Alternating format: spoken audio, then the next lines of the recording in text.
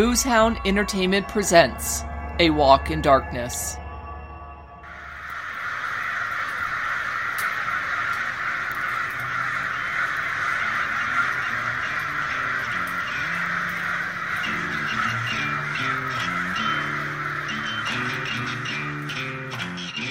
We're searching for the Demonic Testament, a book written by a demon, and you're coming with us.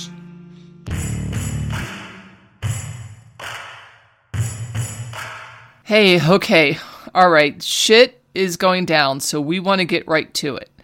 On Monday, Wally and I were just heading out to happy hour, and as soon as I opened the door, crows started going crazy. I mean, you could hear them like they were just everywhere. And then my eye caught something floating through the air. And then I saw it again. And then, on the front lawn, hundreds of black feathers covered the brown grass and the half-melted snow. It was the same kind of feathers that fell on me a few weeks back. The crazy thing is the ground was mostly red, covered in a thick coat of, I guess, like frozen blood, it looked like. And the breeze pushed the feathers that weren't stuck to the ground with blood just right up into the air and down the street. Yeah, I've never seen anything like it before. I mean, we had no idea what to even think looking at all this. I mean, did something attack the minions? Did the minions do the attacking? And if so, what were they attacking? But, one thing is for sure. It was one hell of a battle, judging by the several large tree branches which had fallen and kind of tangled themselves in the blood and feathers. Yeah, and Wally, of course being Wally, wanted to preserve the scene. So we grabbed the camera, took pictures before the wind could destroy any more of the evidence. Yeah, I definitely wanted, if there was anything there to help us figure out what happened, I wanted to capture as much as I could. Yeah.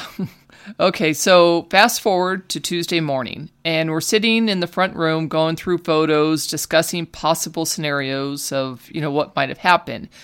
And I notice a shadow on the porch. And without saying a word, I just kind of motioned for Wally to turn around, and we could see a clearly defined darkness just obscuring the side window next to the front door. And we both just kind of looked at each other. Mm-hmm. And waited for the knock or the ring of the doorbell, but nothing. So I went to the door and looked through the peephole, and I saw this really tall, skinny guy dressed in dirty bell-bottoms and an old Black Sabbath t-shirt, just standing on the other side. So I whispered to Wally, it's a stranger, and he looked like he might need some help. Yeah, but see, I told her not to open the door and that we should just call the cops. But she didn't listen. No. She didn't listen. No, I didn't. So I opened the door and he looked at me with these intense black eyes. Seriously, the blackest eyes I've ever seen on someone. And when I say looked at me, I'm not sure if he was actually seeing me at all, because he didn't seem to have pupils.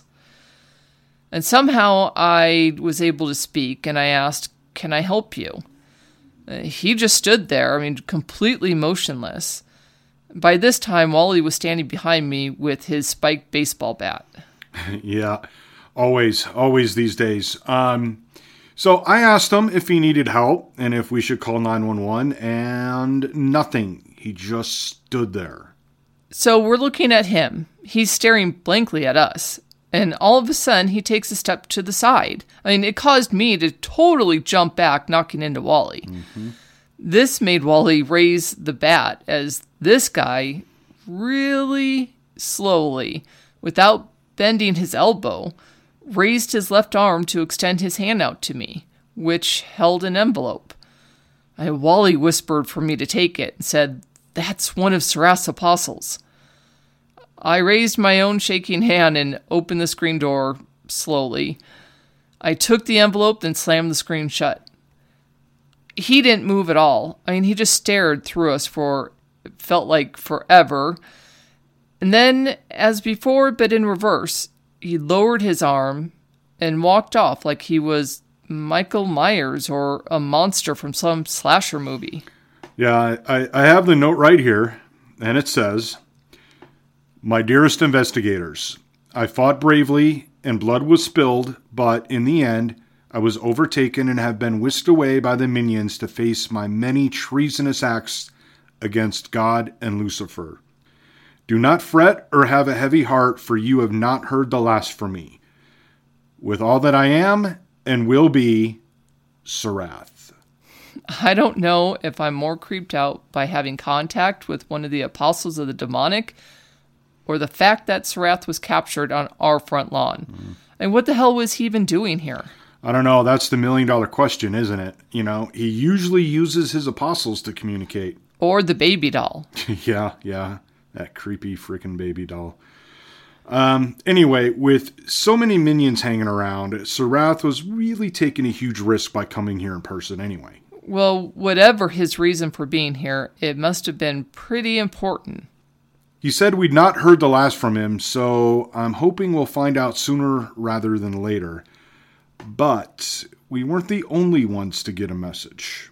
So, as we talked over what just happened, I got a call from Father Murray, and he played this for me. Dette Snorre Hellige.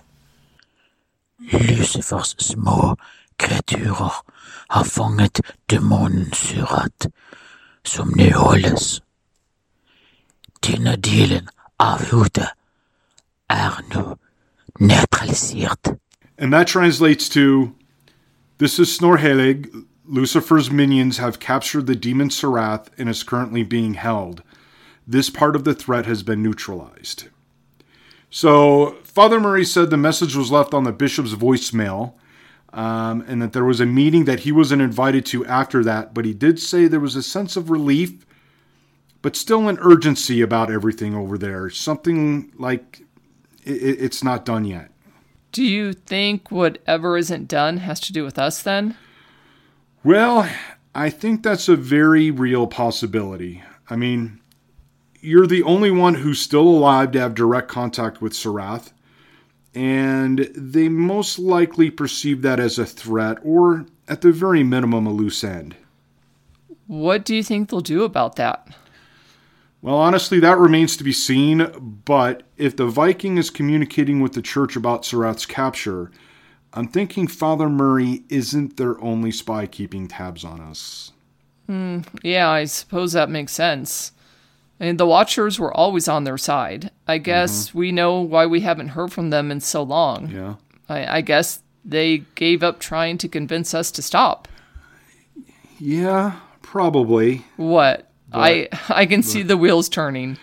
Well, okay, lots of things are spinning around in my head right now. For starters, if the Watchers are communicating directly with the church, we really have to keep our eyes wide open, especially for Gounod. I mean, just because we haven't seen or heard anything from them in so long doesn't mean they aren't out there watching. Oh, well, good point. And Sarath's note said something about treasonous acts against God and Lucifer. Now, you could take that a couple different ways, but I have to wonder if both God and Lucifer are holding Sarath. Oh, maybe. I mean, he did steal souls meant for both of them. That's true, he did, but this seems a bit orchestrated to me. The devil's minions capture Sarath, the Viking calls the church. Kind of seems like God and Lucifer are working closely together. You know, are they in cahoots? I wouldn't think so. I mean, they have been bitter enemies for thousands of years. It could be they're just partnering up on this one time to take down a common enemy. Yeah, maybe. Or maybe this has less to do with the souls he stole and more to do with the demonic testament. What if the two go hand in hand? This has been the Supernatural Thriller Podcast, A Walk in Darkness, produced by Boozehound Entertainment. Follow A Walk in Darkness on Instagram and Twitter, and don't forget to subscribe.